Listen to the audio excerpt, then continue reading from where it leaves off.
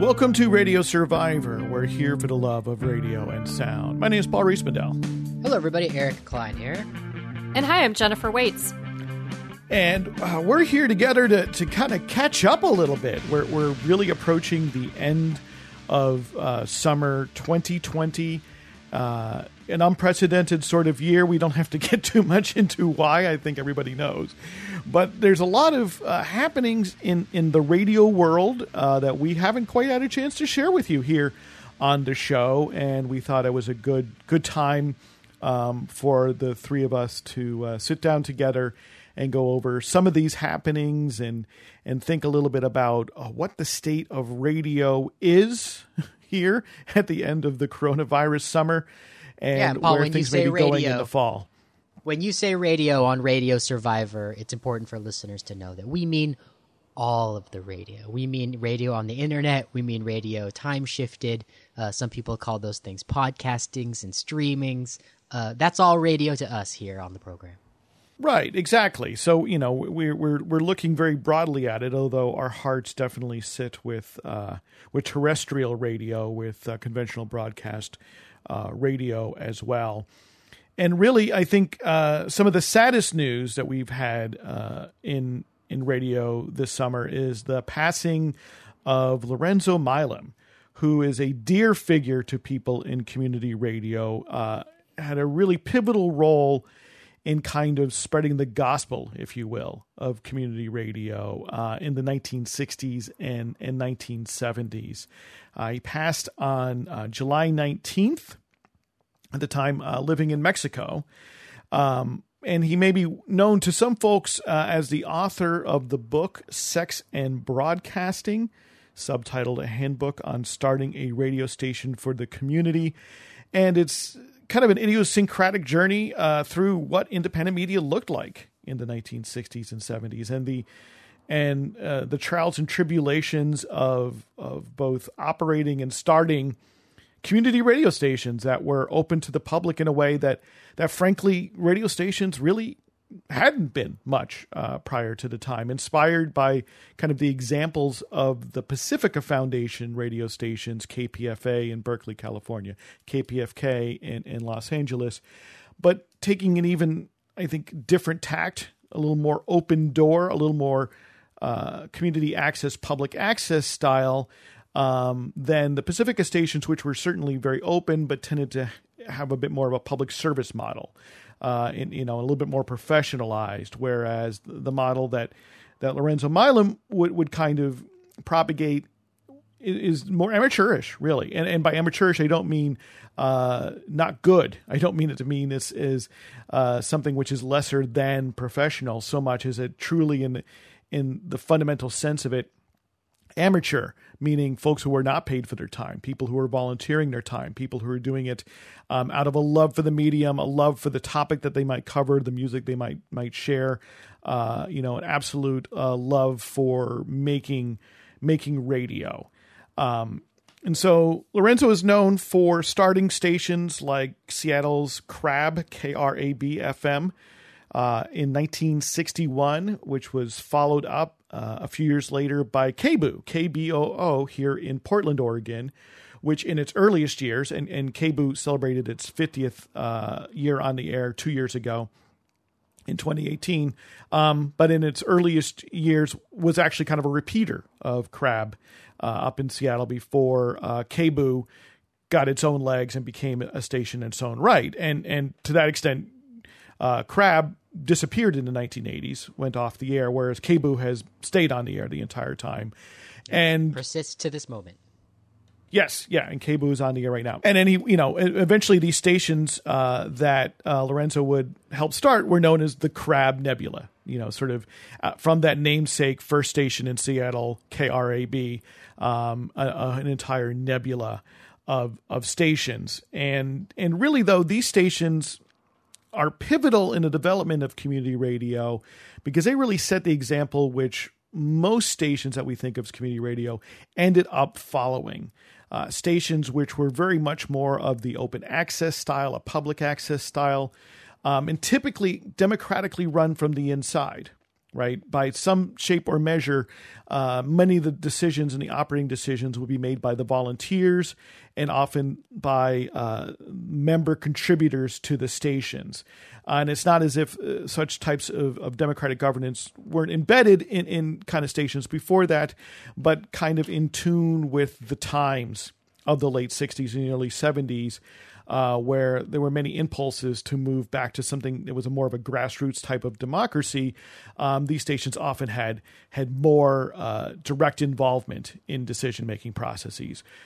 And consequently, as many of us have seen in the 50 or so years since, sometimes more chaos and sometimes more controversies and more disruptions that come from the fact that, frankly, many of us are not taught in school really how to operate in an actual kind of functioning democracy, and don't really always know how to go into a station and know how to work out our differences in mechanisms beyond maybe raising our hands in a vote. But putting that aside, it's really a tremendous legacy. I mean, certainly Lorenzo Malam is not the only person to start radio stations, and not the only person to be involved in community radio, but the way in which he documented it in a way that was accessible through a book and essays, and the fact that he alone touched so many stations in his journey is certainly remarkable, and the loss I know is felt. And those books were really Sex and Broadcasting that you referenced. It started out as a pamphlet that they sold for $1. And then eventually there was another version that was $2 and it expanded into a book-sized tome. And I know that there are contemporary folks who've started community radio stations in the past 5 or 10 years who have relied on Sex and Broadcasting as sort of their Bible and something that they refer to over and over again when they were starting a station and as they're running a station. So that legacy has lived on even as this mentor, in this sort of mentor role, even long past the time when Lorenzo Milam was starting up radio stations. And really, you need to look at the book to get a sense of it. It is not merely words on pages, but illustrations. It's the way in which the information is presented. It's much more wild and woolly than kind of an instruction manual, right? It's not a dry tome. There's a lot of fun anecdotes along with practical instruction and lists, but in some ways it seems very contemporary as a result, right? In how now we're accustomed to digesting information in listicles and in all sorts of different types of infographics. All of these exist in Sex and Broadcasting in some shape or form. It's the kind of book you can actually pick up and index and kind of go to a section to take in something, even though it also, you benefit from reading it cover to cover.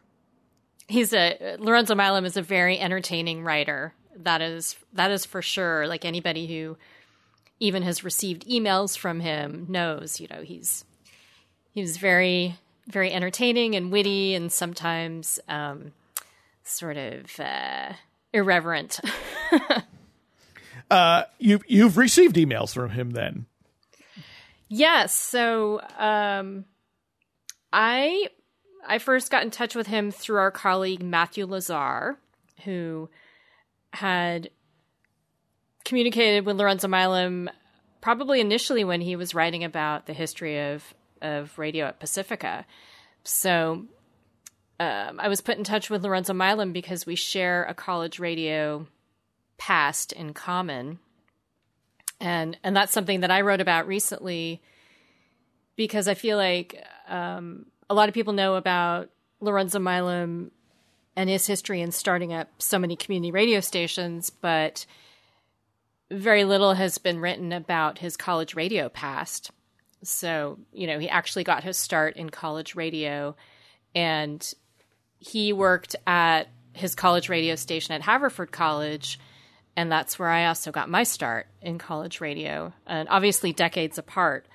But I was intrigued by that and did a lot of work, I'm doing ongoing work in writing about the history of radio at Haverford College. So under the auspices of that, I got in touch with Lorenzo to hear his tales from working at WHRC at Haverford College in the 1950s.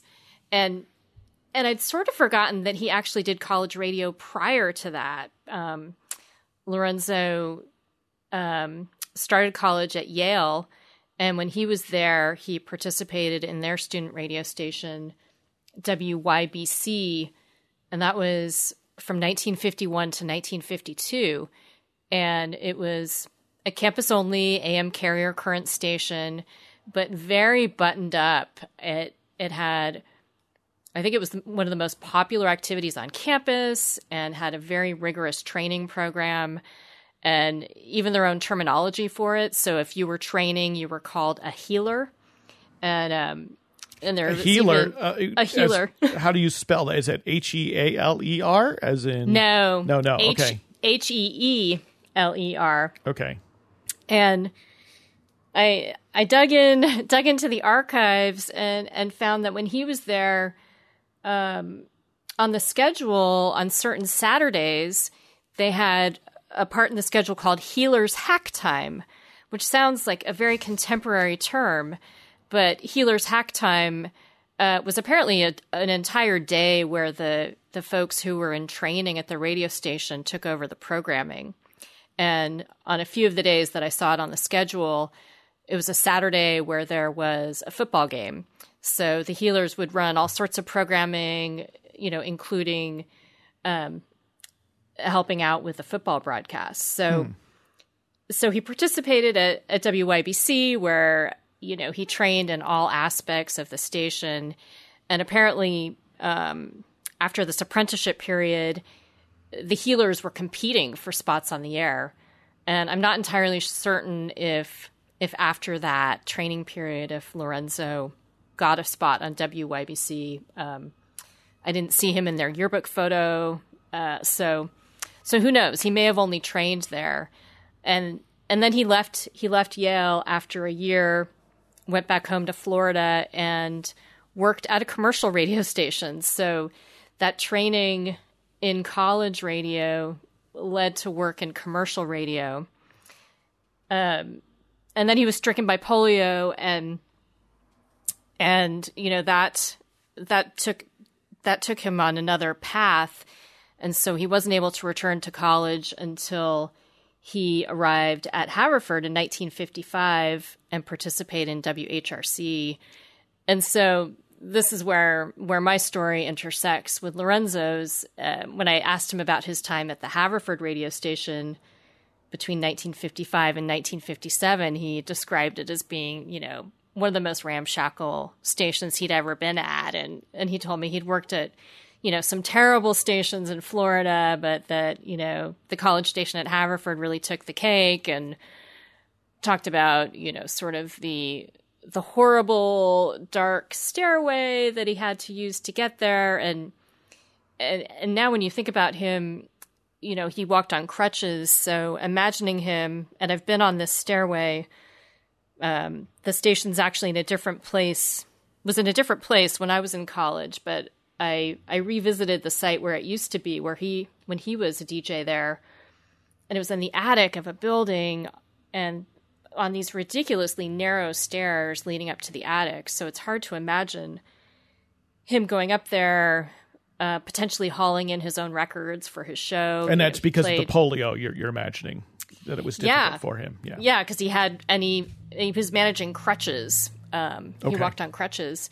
So I can understand him, describing the miserable place, and he talked about how the turntables, didn't spin at the right speed, and so what you're describing for me, Jennifer, sounds a lot like community radio stations I've been in to some extent, especially stations that are born in that era of the late 60s through to maybe the late 70s to early 80s, and not and most of them that I've been in, certainly they're actually functional, right? I mean, but that when you have dozens of people come through in any given day, if not, hundreds in a week, and equipment just naturally just goes through wear and tear.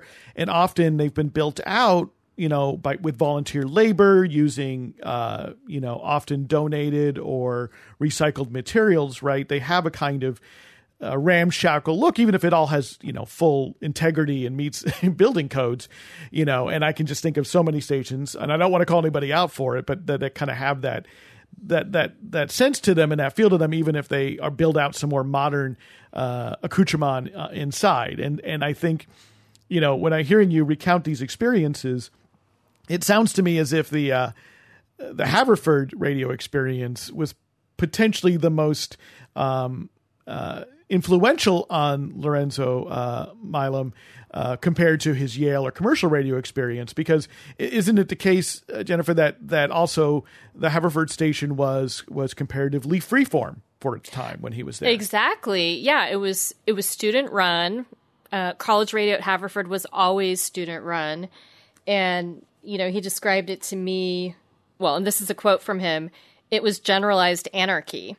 There was no one to supervise things, which was okay because it meant, basically that he could play whatever he wanted." So yeah, I think Haverford had to have been incredibly influential. It's also a Quaker college, so that the pacifist. There are many aspects of Quakerism that I can see as being an influence on him. The pacifism, but also things were decided at Haverford by students and using consensus. So we would make decisions on campus in these meetings where everybody would have to agree to something. You would have to achieve consensus. So I have to think that all of that had a big impact on some of his ideas about what a community radio station could be like. Yeah, these are both really influential ideas in the history of community radio, especially, and even if we look to Pacifica, right, which is the founding network of community radio in the United States for all intents and purposes, and the first station KPFA, Pacifica comes from pacifism. The founders of KPFA were pacifists and believed deeply, and they had been conscientious objectors during World War II. And this, I know this is also a through line, maybe not, doesn't mean everyone involved in stations to a T, in the 1960s and 70s had explicit pacifist leanings, but the very spirit of pacifism, with, of course, the background of the Vietnam War through much of this, was really important, and for these stations to be able to give voice to the anti-war message in a way that I think, for those of us living here in 2020, it's hard for us to sometimes realize how little anti-war message was actually on in the media, because we have these images of, that have been distilled, where we see film of protests. We see maybe the repeated moments when Walter Cronkite broke on the CBS Evening News and said something that was critical of the war. But what gets lost in the mix is that those are tiny snippets that have been distilled and kind of get sort of reinforced in our memories, but that most of the time there was not a really strong anti-war and especially not pacifist message in our mainstream media, but it would have been very present and importantly present on a community radio station. And certainly that influence goes back to Lorenzo Milam. And once again, we're talking about the life of Lorenzo Milam, who passed on July 19th. He has been called at times the Johnny Appleseed of community radio because he for a time traveled from place to place, helping to start stations and actually helping to fund them with some money that he had to actually fund their starting. And as we kind of review his life and note the loss, really, to community radio, even if he had not been much involved, really, in this century. He continued to write and continue to publish online, and his writings are still available. And you can certainly learn more. We'll have links to sort of our obituaries of Lorenzo Milam and links to some pieces that have been written about him, including Jennifer, your recounting of his college radio days that you were able to learn about through your email interviews with Lorenzo. You can go to radiosurvivor.com/podcast. Yeah, I might add there was a wake for Lorenzo that happened that was attended by community radio, a virtual luminaries, wake, right? A virtual wake. With community radio folks from all over the world, participated in that, and I believe that's archived. And if it is, we'll include a link to that as well. Yeah, I unfortunately was not able to make it due to work obligations. But were you able to go, Jennifer? I was. Yeah, it was great. It was very interesting, and I hadn't really realized that one of his colleagues in starting up Crab was a friend of his from Haverford. So he had some interesting additional Haverford tales. They had worked together on the school newspaper, including doing April Fool's issues. So, for those that, have read Lorenzo's writing and know of his, irreverent spirit, that all makes so much sense to think that he took part in April Fool's issues, and he also faked his own death a number of times. So there are people who are hoping that that's what happened this time, that perhaps Lorenzo is simply listening to all of us, telling tales about his legacy and enjoying every minute of it. If only that were the case. Well, rest in peace, Lorenzo Milam. Certainly, community radio is a very different thing, I think, because of your influence, and I'll mark that as a very positive thing for the world. That this person graced us with his presence. And you are listening to Radio Survivor. We're here for the love of radio and sound. My name is Paul Riismandel. You just heard the voice of Jennifer Waits, and also joining us is Eric Klein. And we're here today kind of looking over some of the bigger stories in radio and radio writ large, including podcasting, streaming, audio media of all kinds that we haven't really had a chance to discuss here on the show so far this summer. It's been so chock full of great interviews that we've wanted to bring you that we haven't had a real moment to catch our breath. So we wanted to take this opportunity to share some of this with you. Not only that, Paul, but we missed our chance to celebrate our 5 years on the air with this radio program. With this My goodness, yeah.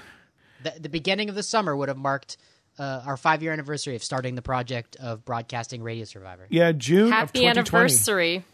It's tremendous. We celebrate 5 years with this podcast and radio show, which is now heard on dozens of community college stations around North America and Ireland. In addition to obviously being a podcast, and we've been creating the website Radio Survivor for 11 years this year. So amazing how time flies. And, some radio being kind of our founding premise, we do love terrestrial radio. And so I just got some data that came in today, actually, on the 28th of August, coming from Edison Research, which has a rolling poll of sorts of people who listen to audio called the Share of Ear. And their newest study shows that still AM and FM radio, terrestrial radio, still makes up the largest percentage of people's time that they spend with audio every day. Now, of course, this number has been going down. Right now, it's 42% of people's time in general. And this is Americans 18 plus, I believe. 42% of all time spent with audio is with AM, FM radio. If we turn back the clock 6 years to 2014, that percentage was 51%. So we are seeing a declining share. Of course, a lot of this time is going to things like streaming radio, streaming audio, like a Pandora or a Spotify, or people's owned music. Podcasting is up to 5% at this point. So still a relatively small percentage amongst all Americans, though I do know that when we talk about people who consider themselves podcast listeners, the number is significantly higher. The other interesting trend here is that Edison tracks when people start listening to audio in the morning. And they've noticed that has now changed with the coronavirus, with the pandemic. What happened to drive time? Well, drive time has changed. People now report starting their audio listening at 8:30 in the morning, whereas pre-COVID it was 7:15. And I can tell you from the podcasting side of things, since I work in podcasting, we've been tracking the trend as well. And we certainly have noticed that, that early morning listen, that drive time listen has been going down, but then there's been a concomitant increase at other times of the day. And one of the things at Stitcher where I work, we've noticed a bump in the 10 a.m. to 2 p.m. time, and that's your local time, whoever the listener is, that we call the new drive time. And it seems that people are listening during lunch. They're perhaps taking a break from their day and from their work day if they're working from home. And we see a bump in listening then.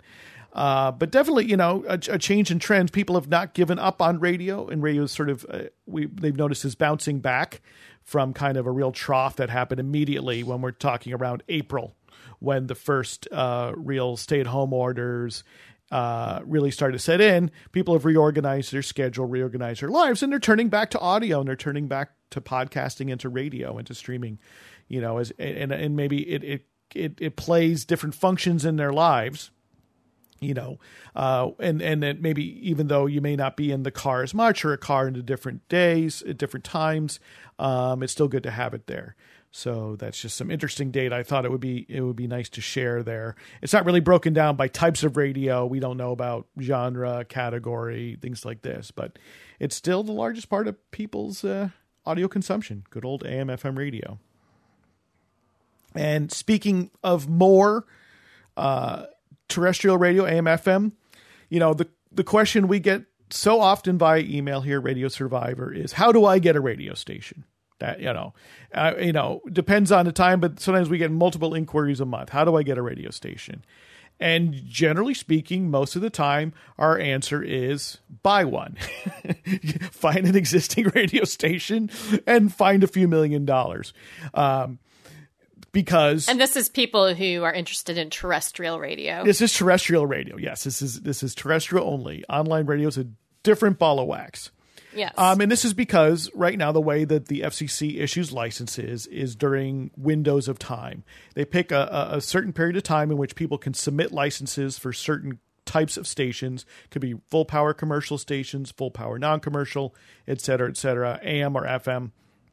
And during that time, people submit their applications, they compete, and then winners are chosen and they're awarded licenses. But these windows only come up every so often, very rarely, more frequently than once every 5 years. In fact, that's how infrequently these happen. And in part, this is also true because the radio dials in most cities and in most metropolitan regions are pretty full. There's really not a lot of open frequencies left to bid for.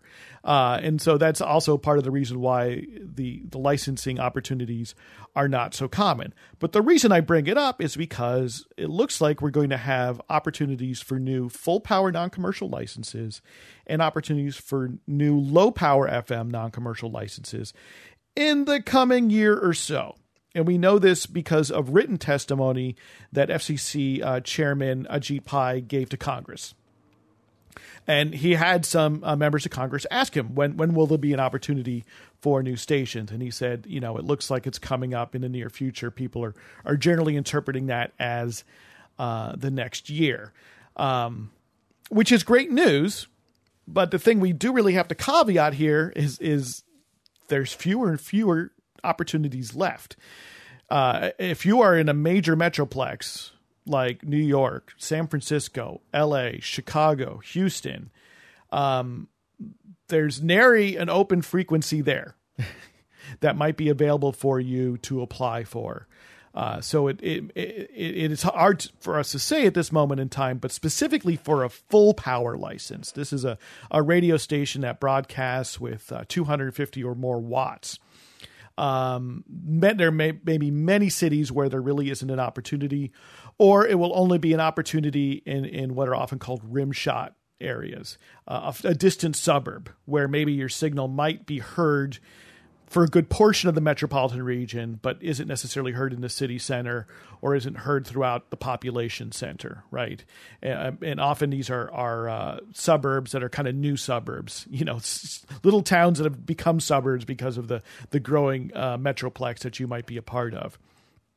And it's one of these things, though, we can't really say, because when you're applying for a full power license, it's actually up to the applicant to do their due diligence and figure out where a station could go. So there's not. Yeah, I was searching this today, Paul, because I was curious about that, especially since there could potentially be a low power FM window, I went on the FCC website to see if I could navigate their tool to find out if there was an open frequency near me. And you have to know latitude and longitude. Well, So and that's for low power FM, which is comparatively easy. So I just want to make that very clear. Low power FM, the FCC makes it actually quite easy. That's part of the reason for its existence. Full power stations are several orders of magnitude more difficult and definitely require real engineering expertise, because effectively you have to make the case to the FCC that you can put a station on that frequency in that place and that it won't interfere with other stations. Yeah, it's such a bummer that you can't just look at a list and, and pick and choose. Like, oh, it looks like there's an opportunity here. Well, when the LPFM window opens, which it looks like it will, there will be more data then. We don't have it right now, right? So we don't really know. But it's likely that there probably will not be opportunities in a lot of major cities, that basically all of those licenses have been spoken for. And if we go back, the last time there was an opportunity for low power FM was 2013. And in cities like San Francisco and Los Angeles, there were 15 bidders in some cases for a single frequency, right? A single license that the FCC then had to sort out who was most qualified. There are specific rules for it. There's a point system that you can get. And then in the event that you have ties, they basically hope that the folks who applied will work it out themselves. Often one way they work it out is through time sharing, where literally the station, that frequency is a different station on different hours of different days, and they split it up. But seeing that kind of, the fact that there were, say, 15 applicants for a single frequency shows you the kind of outsized demand versus supply that you have in major cities. That said, you go to more rural areas and there's more opportunities. Yeah. And I was, last time around, I think that there were likely available frequencies in more distant places that people did not apply for. So that's what I'm kind of curious about is, were there opportunities that were just sort of left there that nobody took advantage of?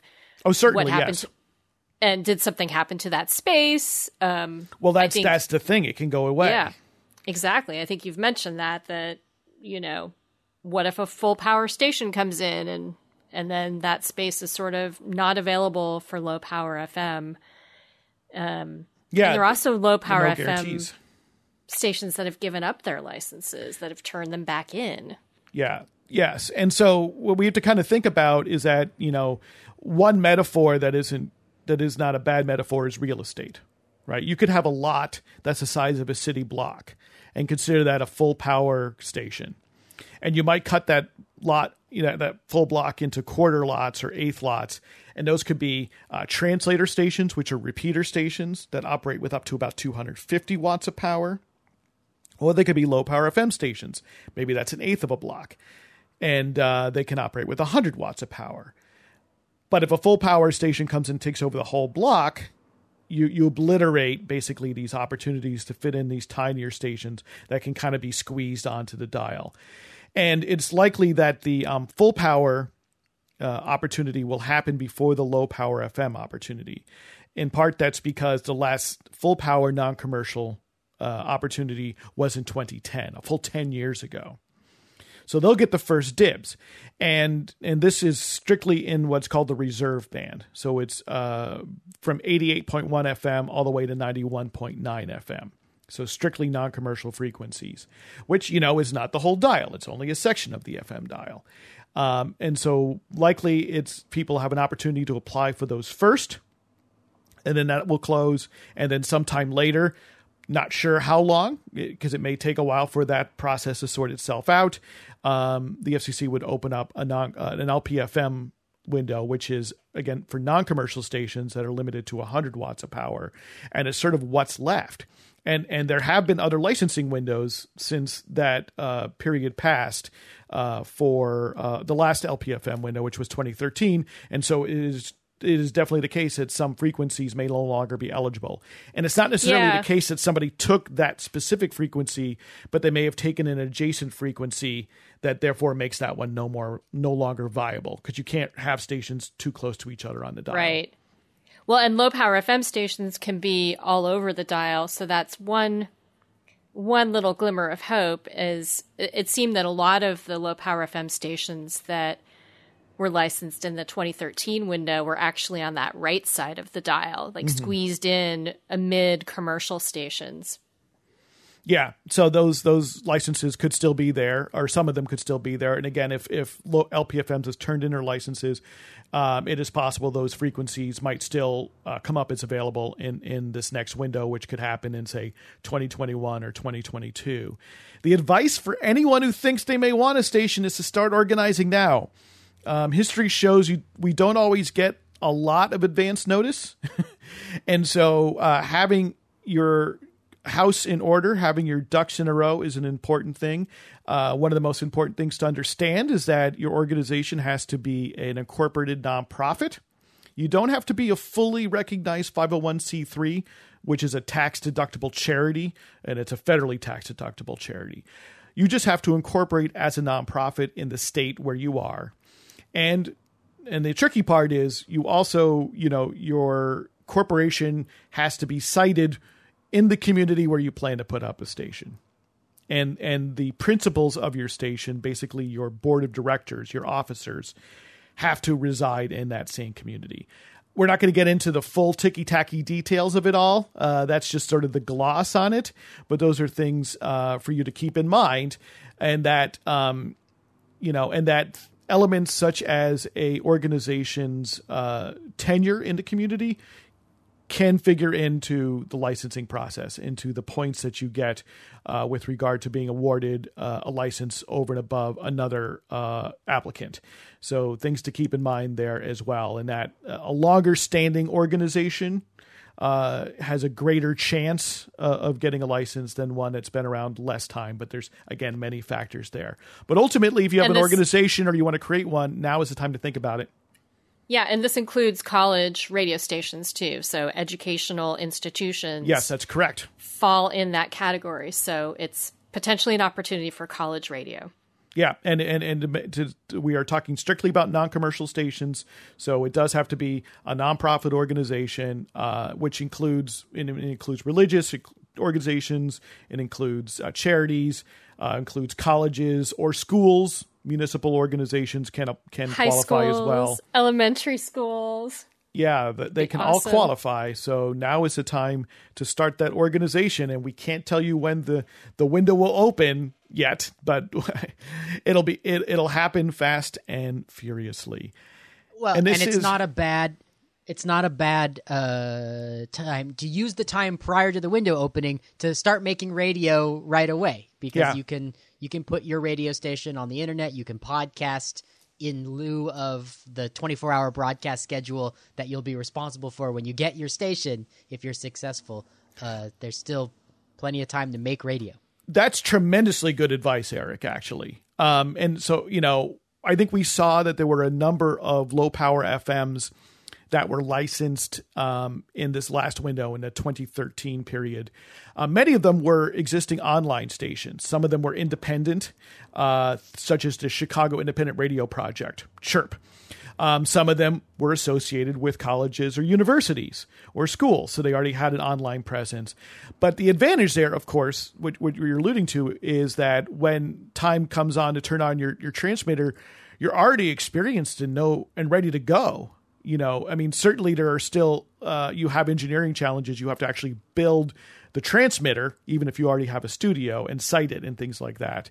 And depending on where you live and your local codes, sometimes it turned out that was a more complex undertaking in a lot of major cities in particular than folks had anticipated back in that 2013 window. But nevertheless, you have opportunity to socialize the idea, to get people excited.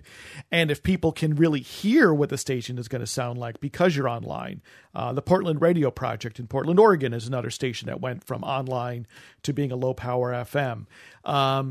It provides you with perhaps even a firmer basis of support, both in terms of listeners, and obviously probably in terms of potential donors or folks who can provide material support. So that is really great advice that you point out there, Eric, that if you want to have a radio station because of podcasting, because of internet radio, like there's an opportunity now. And organizing yourself in that way can maybe give you a leg up for having a fully terrestrial a fully terrestrial FM signal.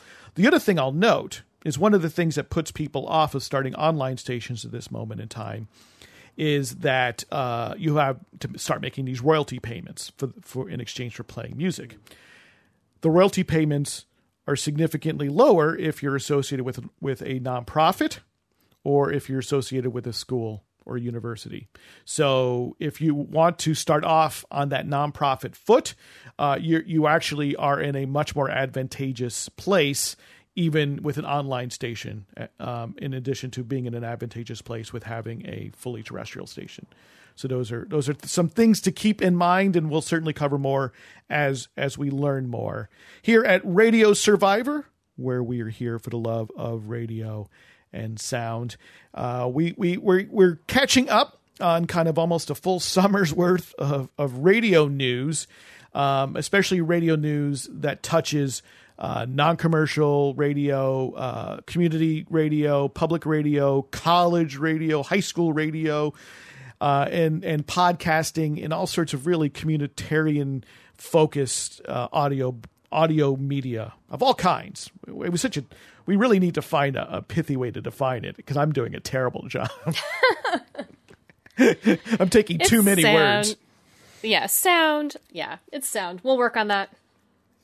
But there's another form of radio that the clock is ticking on right now. And this is something we've talked about over the years here on the podcast, and we've covered at radiosurvivor.com. It has the best name ever, I have to say. Yes, the name coined is the Franken FM. And, of course, Franken conjures up Frankenstein of something sort of cobbled together. And that's because these are actually TV stations that happen to be heard way at the bottom end, left end of the FM dial at about 87.7 FM, which is receivable on most radios. And when you say television stations, Paul, you're referring to analog TV stations. Yes, we're talking about real analog television stations, some of the few that still exist, because as most of us who went through 2009 know, most television stations are digital now. And, in 2009, it meant that many of us had to buy a special converter box for our old analog TVs. And now most people have bought, a digital flat screen television in the intervening 11 years. But there's still a class of television stations out there broadcasting in analog, which is receivable on most TVs still. They're called low power television stations. Sounds a lot like low power FM, except that they're not non-commercial. They're not necessarily community or public television stations. They're simply just lower powered, and they were originally designed basically to make it easier for folks to get on the air in the same way as low power FM, although television stations are far more expensive than radio.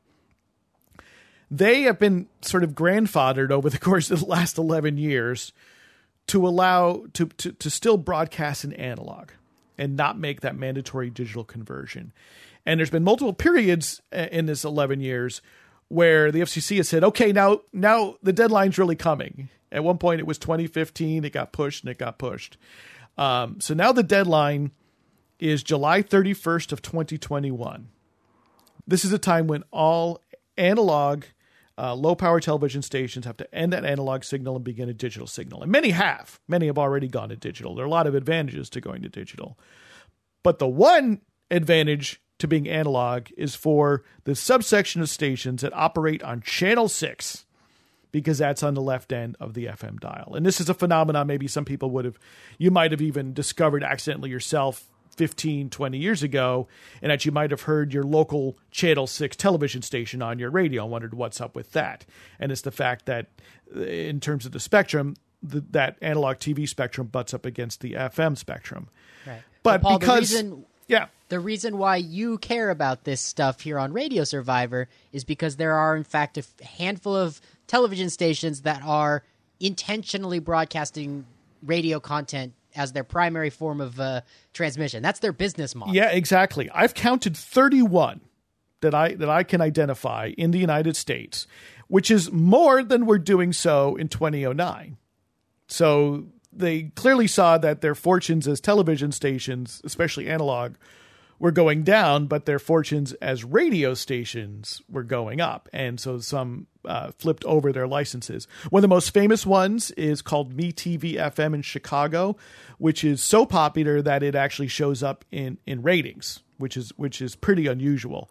But there are stations all over the country. Many of them broadcast to language minorities. There's a lot of Spanish language stations.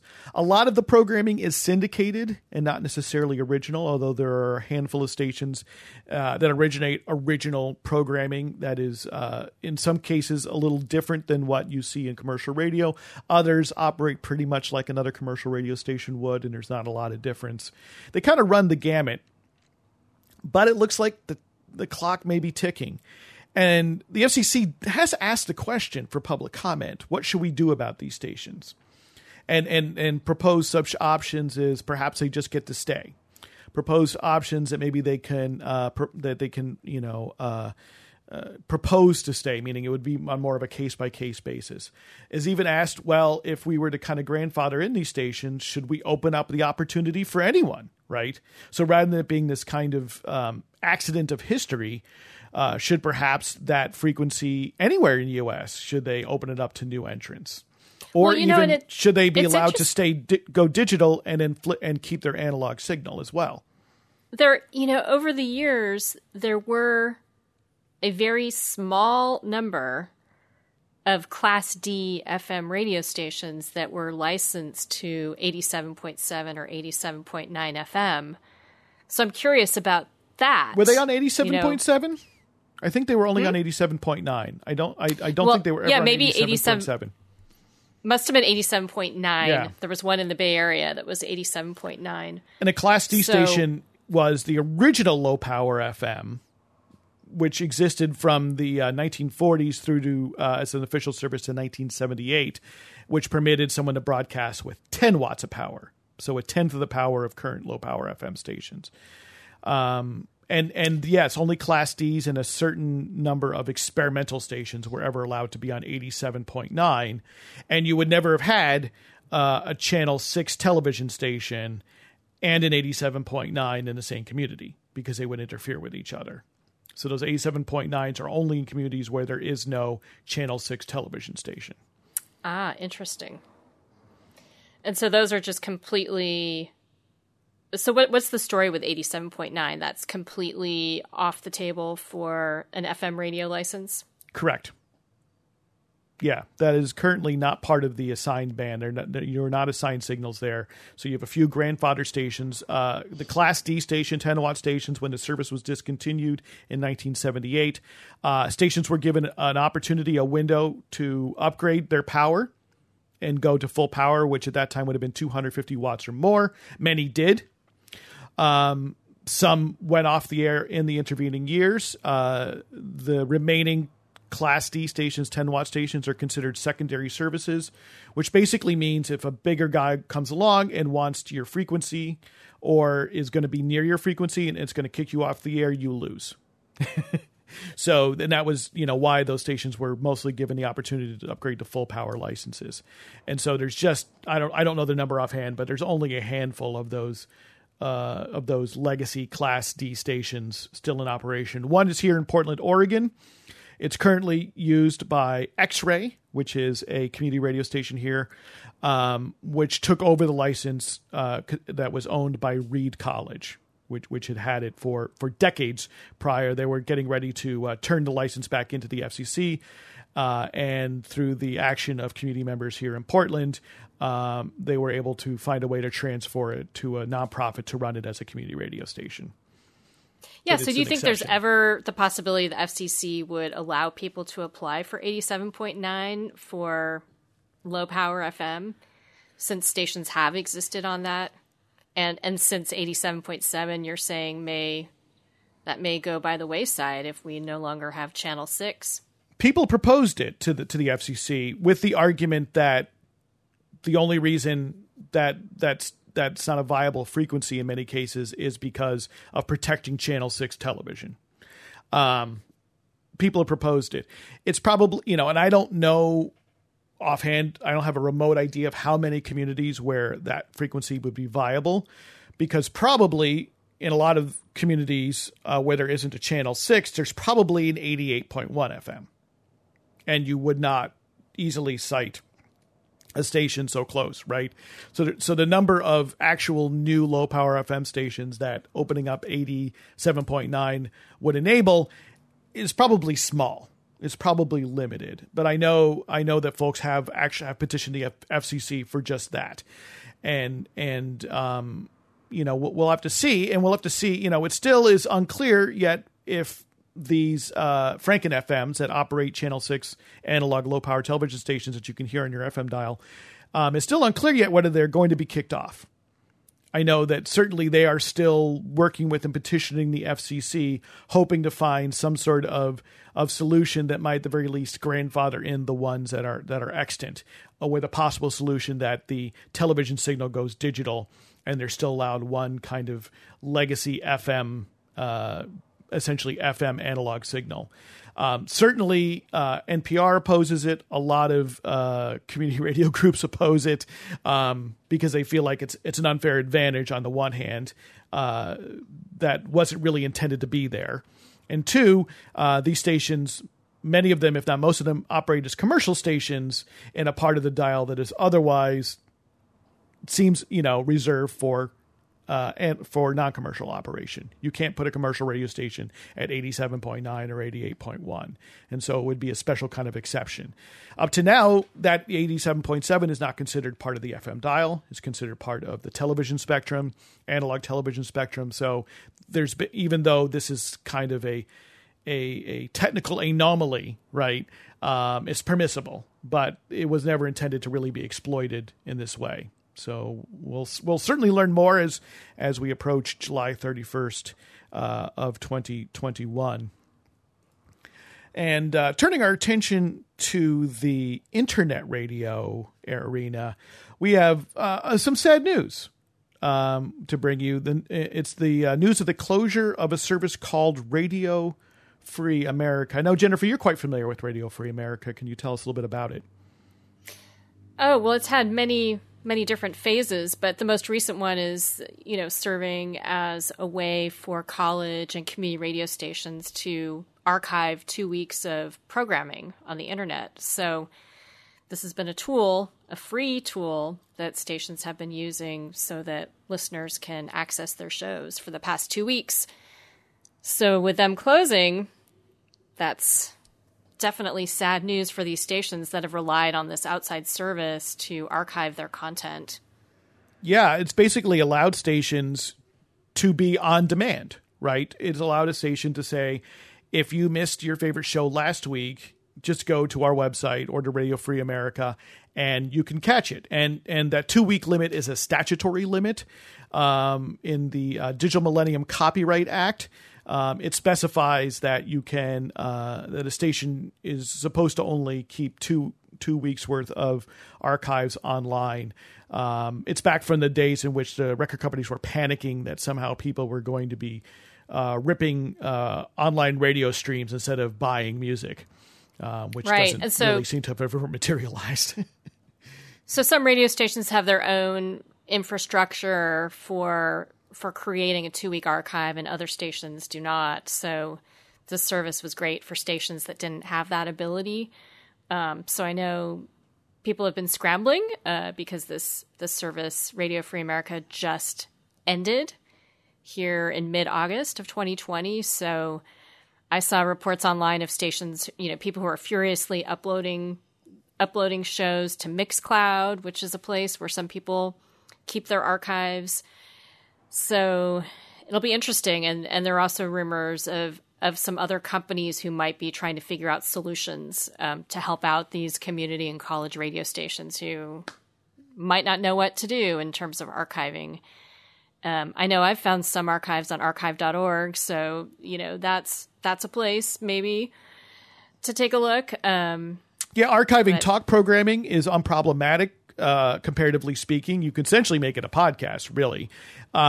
And because as long as you're not using any music for which you don't have like full permission from the label, the artist, the rights holders, etc. in it, you really don't have any problems. Once you have music in your programming, now you have to deal with the Digital Millennium Copyright Act. You have to deal with the various rights holders like ASCAP, BMI, Sound Exchange, who all want a little piece, who all require royalties to be paid on the music that you stream online or make available for on-demand streaming. In particular, the royalty rates are different for a live stream, such as what probably most college or community radio stations have, versus on-demand. If we think about Spotify or Pandora or iHeartRadio as versions of some on-demand types of streaming, those rates are higher.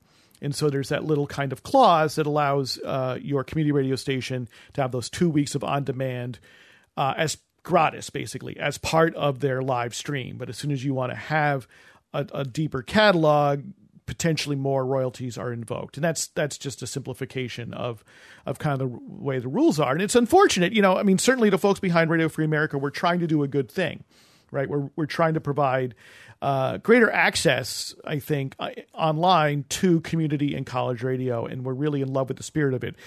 We talked to Kenneth Pushkin, one of the founders of Radio Free America, back on episode 125, about 2 years, a little more than 2 years ago. We'll put a link to our show notes there at radiosurvivor.com/podcast, and they told us about what they were doing and why. But it seems like ultimately they never really found a model for funding it. Certainly there are things like advertising, which could be displayed online, or you could have had people have memberships or something. But ultimately, there really wasn't a model to help fund it, and they ran out of money. And it's sort of a reminder to all of us here that, on the internet, as we all live and breathe, it seems, free services come and go. And certainly, it can be wonderful to use a free service, whether it's something like a Radio Free America or Mixcloud, which is a UK-based service, which allows DJs or radio stations to post their mixes or their shows online for free for people to listen to, and they cover the royalties needed for that to happen, in addition to the costs associated with the storage and the streaming. But with a free service, you don't have a lot of guarantees. You don't really have a service level agreement, as it's known. And so you don't know how long it'll be around for, though you certainly hope these things will be around a long time. I'm certainly not somebody who is wishing for any of these services ever to fail. I think the internet is richer, our lives are richer for them to exist, but it's always a hazard. And therefore, for a station, if you're able to afford the costs associated with hosting your own content online, you do have that greater guarantee that there's some persistence, at least as long as your station is able to afford it. And certainly, regardless of wherever you're hosting your archive of shows, keep a copy. Which itself can be its own expense. Bytes add up, bits add up, gigabytes add up. And one of the nice things about Radio Free America is that it was very automated. That you basically submitted to them your stream and your schedule, and Radio Free America did all the hard work of splitting it up into the individual shows, associating it with the appropriate titles or DJ names and things like this, and the times, and making it very accessible. There was a lot of nice little magic that happened on their end.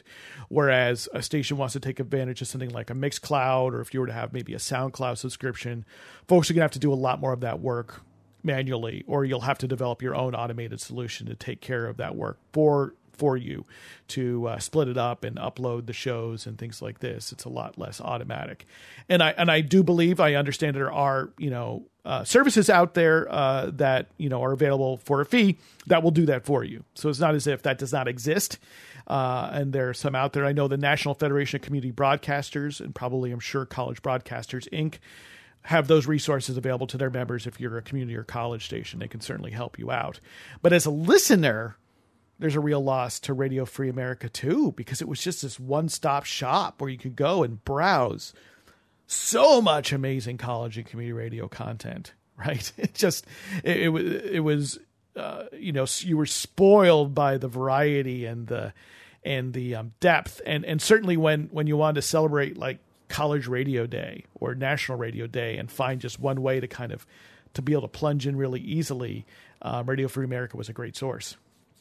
That's right, because it served as a portal where you could go and explore a bunch of shows. So that's too bad. Again, archive.org, you could go and look at, their old homepage and explore some of those same stations. And sometimes stations have uploaded air checks and archives. It's a lot more difficult to navigate. You got to do a lot more searching and things are a lot more chaotic, which is something which a recent guest of ours pointed out as compared to, say, UbuWeb, which is very well organized. That archive.org, while it can be tremendously more comprehensive, it is a lot more chaotic, and there isn't necessarily a curator there helping to organize things. They're more of hoovering it up. But it also means there's a good chance that something might be there. It is a trade-off there. So it definitely, we say rest in peace to Radio Free America. Next, we have kind of a fun shortwave story here. We only talk about shortwave radio here and there on Radio Survivor. That's in part because there aren't a lot of shortwave radio stations originating from the U.S. A very large percentage of them are really religious broadcasters, which are basically broadcasting ministry to the world, and it's really what their purpose is for. And it's not particularly related to much of what we talk about here on Radio Survivor. Although Jennifer, at one point, you were very much attuned to the story of Harold Camping, a televangelist, a radio evangelist who was prophesizing the end of the world. Right, and they had Family Radio had a big shortwave operation, I think, out of Florida, and they gave up that signal a number of years ago. So yeah, I was following that story. And then, we also talked to people on the show, like Thomas Witherspoon, who write about shortwave. And, both from an amateur radio perspective and from a broadcast perspective. Yeah. Yeah. There's definitely an active community of shortwave listeners. I think all of us here have a fascination with number stations that happen on shortwave, these spy stations. I listen to shortwave here and there. The thing is that a lot of international broadcasters don't actually direct signals to the United States anymore, North America, because they don't perceive that people are listening and that they were more likely to listen to internet radio. So there's much less to listen to than there used to be even a decade ago. But it looks like one operation, which is a secular operation in the United States called WBCQ, The Planet, is getting bigger because they'll be taking over a station called World Harvest Radio, which is based in South Carolina. In Family Broadcasting Corporation is not Family Radio, which was the Harold Camping operation. I know, it's so confusing. But they're selling, Family Broadcasting Corporation is selling their WHRI to Alan Weiner. And Alan's a very colorful guy. The Planet's a very colorful station. Radio Survivor was once broadcast on The Planet on WBCQ, thanks to one of our listeners known as The Dude, who decided to sponsor an episode of Radio Survivor onto The Planet because he felt like it deserved wider global distribution. Much of the programming on WBCQ and a lot of shortwave stations is leased time. So anyone can lease some time on WBCQ to air their shows. Therefore, the range of programming is fascinating. A lot of the type of programming that might have been on Border Blasters in AM radio, in the glory days of AM radio, is the type of programming you sometimes hear that is sponsored onto or paid for on WBCQ. But Alan also runs his own shows. There's some music shows. It's quite a wide variety. But Alan Weiner was a pirate, and he operated something called Radio New York International, where in the early 80s he got a ship and started an AM radio station in international waters. which eventually was shut down by the FCC, who had to get a boat and come all the way out to waters off the coast of Long Island, New York. But he has this history, and it goes deep into really his young adulthood, running pirate radio stations in New York State. But eventually made good with the FCC and was able to purchase and able to get a license for shortwave, which he operates, I believe, out of Maine. And as well as a cluster. Now he has a cluster of broadcast stations up there as well. So he's going to be growing the footprint of WBCQ, The Planet. And over the years, various folks have encouraged us to put Radio Survivor on The Planet because the listenership is definitely the kind of shortwave radio nerd that we identify with. And if it were free, I think we'd do it. How's that for an answer? We can say that on the podcast. But I think I just want to throw in here things I've learned about shortwave, because it was not something I cared about prior to being a producer of this here radio program, or just it was not on my radar, as it were. And I think that shortwave, we know that it's waning in utility or popularity on the planet right now because of the growing prominence of the internet. But I think that's one of its main selling points at this stage in the 21st century is that the infrastructure of the internet, which has been extremely dependable up to this moment, is not necessarily a given. We know that during the hurricanes that hit New York in the 21st century, that knocked parts of the internet off. Well, people were offline very recently, in fact, in the New York area due to power outages brought on by a recent storm, right? And certainly there are folks in the Gulf Coast right now who are without power and internet, but could still have communication via radio. Right, Eric, and places where communication on the internet is blocked. I mean, and that's one of the reasons that various agencies have used shortwave to get through, to countries where people might not have free access to the internet or the press. Right. Turning on your shortwave radio is an untraceable act of communication. Nobody on the planet knows that you switched your shortwave radio on to listen to it. It's untrackable. It's as long as you turn off your Alexa speaker and your Google Home speaker. Right. Yeah, as long as you don't tweet that you're turning on your shortwave radio, it's a private act. Yeah. Oh my God. As long as you've turned off your cell phone, unplugged all your smart speakers, and closed all your computers. Not to say that I'm paranoid. But even so, not joking so much. You're entirely correct, Eric, that it is still one of the most kind of open communications media, in addition to the fact that folks who are amateur radio operators are a very vital linkage in first response, especially to natural disasters and emergencies. There are amateur radio groups, in pretty much in every country of the world, in every region of the United States, who assist with wildfire management, who assist with hurricanes, with storms, with nearly everything, keeping lines of communication open outside of the internet and cell infrastructure, because it's known to be reliable and has been for 100+ years. So that's why we continue to pay attention. It'll be interesting to see. I try to listen to The Planet on the radio sometimes on shortwave radio. I don't have a tremendously great setup here in Portland, Oregon, on the other side of the country. You need a tall antenna, right? You need a tall antenna. Yeah, you need a good antenna. Let's just say you just need a good antenna, and maybe a better receiver than what I have. But there are times when I'm able to tune it in, and I wonder, with expanding with the purchase of WHRI, if that'll give him a more prominent footprint, if maybe that signal will be more receivable here in the Northwest of the United States.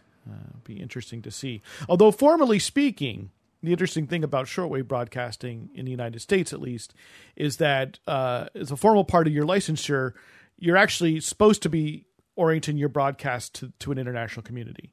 It's not actually officially a domestic service. So it's really for an international service, but in effect, no one's really policing that.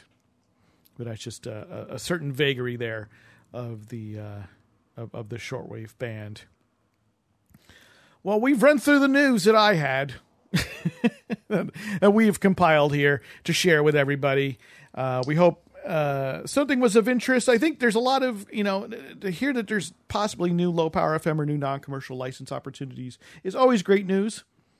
I'm always really, really glad to hear that. Even if there probably will not be the type of opportunity we had in 2013 which I think will continue to stand in time as the greatest expansion of community radio in history, until unless a nation like China or Russia or India decide maybe to create something on par with low power FM and blow the U.S. out of the water in terms of its dominance. I think that is likely still to stand as the greatest flowering of community radio in history. But I'd love to be wrong. It was an amazing time leading up to it, too. The excitement, the energy in the air, so to speak, as people were preparing their ideas for their stations, preparing for, the imminent opening of the licensing window. So it would be exciting to have another period like that where you have this energy surrounding all the possibilities with having new radio stations.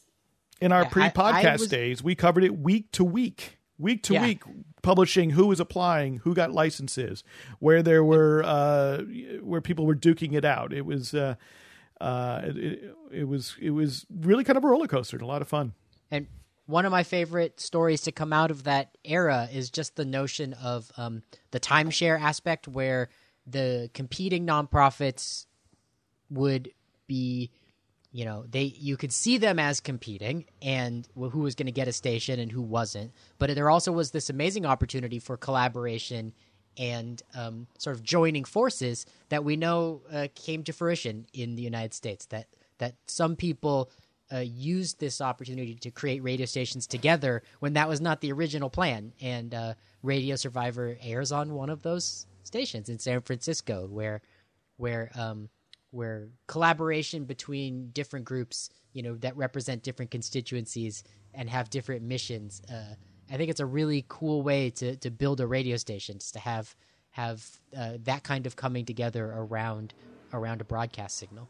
Yeah, you're talking about San Francisco Public Press, and they share a frequency with San Francisco Community Radio. So some former college radio folks from KUSF, along with a nonprofit local newspaper, are sharing a frequency in San Francisco, which is a really interesting marriage, actually, to have this public interest, news-oriented material part of the day, and then mostly music programming the rest of the day. Well, that sort of mirrors a lot of community stations, though, right? Yeah, exactly. I'm excited about how that relationship will develop, right? As the decades roll on, I see it as a real strength.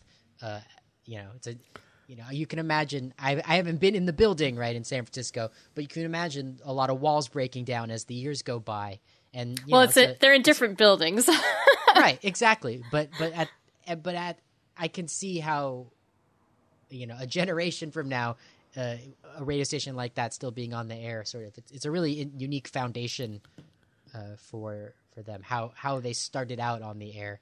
Well, and I think there are a lot of interesting stories like that. Like in Denver, there was a public access station and a hackerspace that teamed up, and you could see how they had aspects of both places, their synergies. And in a number of these types of stations, I've seen maybe one has experience as a nonprofit and as doing fundraising, which is the case with San Francisco Public Press.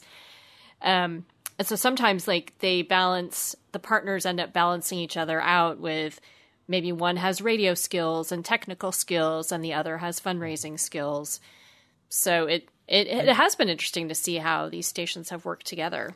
I believe that station in Denver though is no longer a timeshare. I know. Well, that's the third version of this story, is that we know things Paul have changed. I are familiar with the timeshare station in Portland, Oregon, where one half of the nonprofits that were running that station bowed out, but because of this unique relationship, the second half was able to take on the frequency and keep the station on the air. It's kind of an insurance policy in a way, right? Because a lot of times these are small nonprofits that, may have precarious financial grounding, as many nonprofits do, never mind small businesses, right? And having someone who can step in and take over the frequency without a lot of major paperwork or working with the FCC is a bit of an advantage. Yeah, and things changed in various, like in Denver, they were competing initially, but then they ended up teaming together to bring the station to the air. So these collaborations have happened. Stations have come together at various points in the process. Some have gone on to be timeshares. Others have decided to just work together, with one license holder being the main license holder rather than a timeshare. Yeah, absolutely.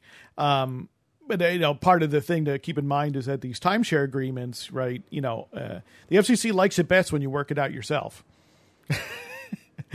And so when you start seeing people apply, it's good to know who they are. You're not supposed to sort of collude, but it's good to know who they are, and good to keep that in mind as you move through the process. And certainly, I think the piece of advice we've often given, we sort of set up that whole section with the fact that people constantly email us saying, how do I get a radio station? But a piece of advice we often give is, where do you live? There's probably a low power FM college or community station in your area that probably could use volunteers and probably could use some help, right? And so there may be an opportunity for you to broadcast. You don't have to own your own station. On top of the fact that I think people often misunderstand it and think I can have my low power FM like Paul's low power FM, right? And that's not really the way it works. You really have to have, a nonprofit community organization, which is, sort of therefore not just one person's radio station, in the same way that you could ostensibly own your own commercial radio station, although it isn't really too common anymore, but has been in the past. And that really is a collective endeavor, It has to be by the rules of the service. I think some people also underestimate the amount of content that they need to run a radio station 24/7. 168 hours a week. Yeah, so it's great advice to seek out a show somewhere before you have the grand plans of having an entire radio station, unless this is something you've done before and you know what you're getting into. And then funding it, right? Because you could say, okay, fine, I'll get an automation system and load it up with the music I like, right? I think my music taste is great. I'll just produce 168 hours of that on automation. That's great. How are you going to fund it? Who's going to be willing to contribute towards it? That one of the advantages, again, of a community radio station of all types, and low power FM of all types, is a diversified support base of listeners, and broadcasters who can all contribute to the maintenance and upkeep that's required, from electricity to rent to other factors, right? And that, your local community housing association, your local township board, or your local community. Your local zoning officials may not take too kindly to you putting up an antenna in your backyard to broadcast low power FM as well. It may not be as simple as that. That there's a lot more to consider than I can just have my radio station. And so, trying out radio in all its different forms, whether online or trying your hand at a local non-commercial station that takes volunteers, can be a great way to get the ball rolling. And maybe all you need, and maybe all your community needs as well. Hey guys, I just wanted to let listeners of the podcast know that we've been on a real hot streak the last, this summer of 2020. I'm just extremely proud of the guests that we've had on Radio Survivor, and there's probably a good chance that if you're listening to this portion of the podcast that you heard some of those interviews. But just in case you haven't, it's been a real good couple of months of guests to Radio Survivor, and I would encourage everyone to check out the last 10 episodes. Well, in particular, let's put specifics down. Let's tease people with actualities. Well, I've been very happy with going back. Let's say to our Geek of the Week episode on July 21st, episode number 255. We interviewed Carl Malamud, who he effectively had the first internet talk radio show, and what at least as far as the U.S. Patent Office is concerned, is the podcast in 1993. Nice, I should re-listen to it because it's been a month or two since I heard it, but I think, and then that episode pairs really well with the Ubu Web episode of Radio Survivor, in which we talking to a poet, Kenneth Goldsmith, who really because Kenneth founded a website in 1996 that he continues to work on an ongoing nightly basis, and it's real nice because we here at Radio Survivor certainly, there are things that are wonderful about the internet in the year 2020, but there are things that we miss about what the internet was in 1996, and so it was a real pleasure, to talk to someone who's kept their website going all these years, who hand codes his HTML website without a cookie, without a Facebook page. And it's chock full of avant-garde audio, visual, textual, and motion picture art. And then pair that interview with John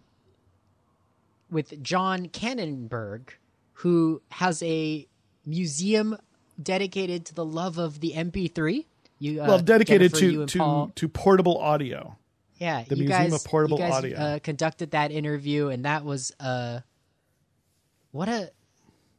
want my turn to talk to John Kannenberg. Well, you can make an appointment with him. Yeah, exactly. You can have your own personal tour of his museum, which exists as a printed catalog and audio files on a iPhone 4. So and during the pandemic, you can book a visit with him, a remote visit with him, and he'll take you through the museum. So I'm looking forward to booking a tour actually as well. I mean, and that's just some of what Radio Survivor's been doing. I think, it's just been a good run, and I'm proud of the work. Yes, please do check out our archives here. If you haven't had a chance to subscribe to the podcast, which, is free, it just means that you, in your podcast app of choice, whether it's Apple Podcasts, Google Podcasts, Spotify, Stitcher, Overcast, you just say favorite it. Let's download that every week so you never, ever miss an episode. And please tell a radio friend. We'd love it if you could help spread the word on public media, spread the word on social media, however you like. As well, let us know what you think. We always love comments and to get feedback. Drop us a line, podcast@radiosurvivor.com. We really do read our emails, and we really do answer them. We love to keep that dialogue going. And certainly some of our interviews and our topics happen because of people who've gotten in touch. And I'm thinking, most recently of Sonia Robles, who is a professor of history, who wrote a book about radio on the northern border of Mexico.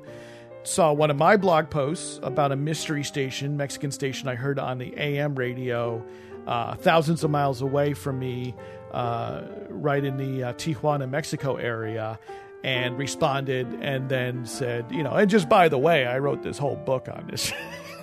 Right? Radio Survivor, maybe you'd like to have me on, and we couldn't say yes fast enough. Radio Survivor really lucked out with finding two academic experts on border radio, having them both drop into our lap and create two of that's right. My favorite they both episodes volunteered themselves. So and they were both experts, unlike a lot of folks, we were happy experts. to have you volunteer. We'd love to hear from you if you have something to share. So please drop us at linepodcast@radiosurvivor.com. And hey, we haven't probably mentioned our Patreon in a while, but this is one way we help pay those hosting bills and have some resources available to keep the show going. As anyone who's produced a radio show or podcast for a long time knows, it takes time, it takes effort, and it takes a little bit of money. So if you can contribute as little as $1 a month, that really helps us predict our expenses and keep this going. And every so often, if you give us your postal address, you receive a little something nice from us in the mail, just as a way of saying thank you. So go to patreon.com/radiosurvivor to help us keep doing what it is we do. Well, I guess we've come to the end of the podcast here. Thank you so much for sticking around a few minutes past our usual 58-minute end time for the radio broadcast and giving us opportunity to stretch out a little bit this week. Exactly. Well, this is the first time that we've had the three of us on together in quite a while, too. So it's nice to have all three of us together again. You guys are in my headphones almost every day, so I didn't notice. Well, wonderful. Well, thanks a lot, everybody. Thanks.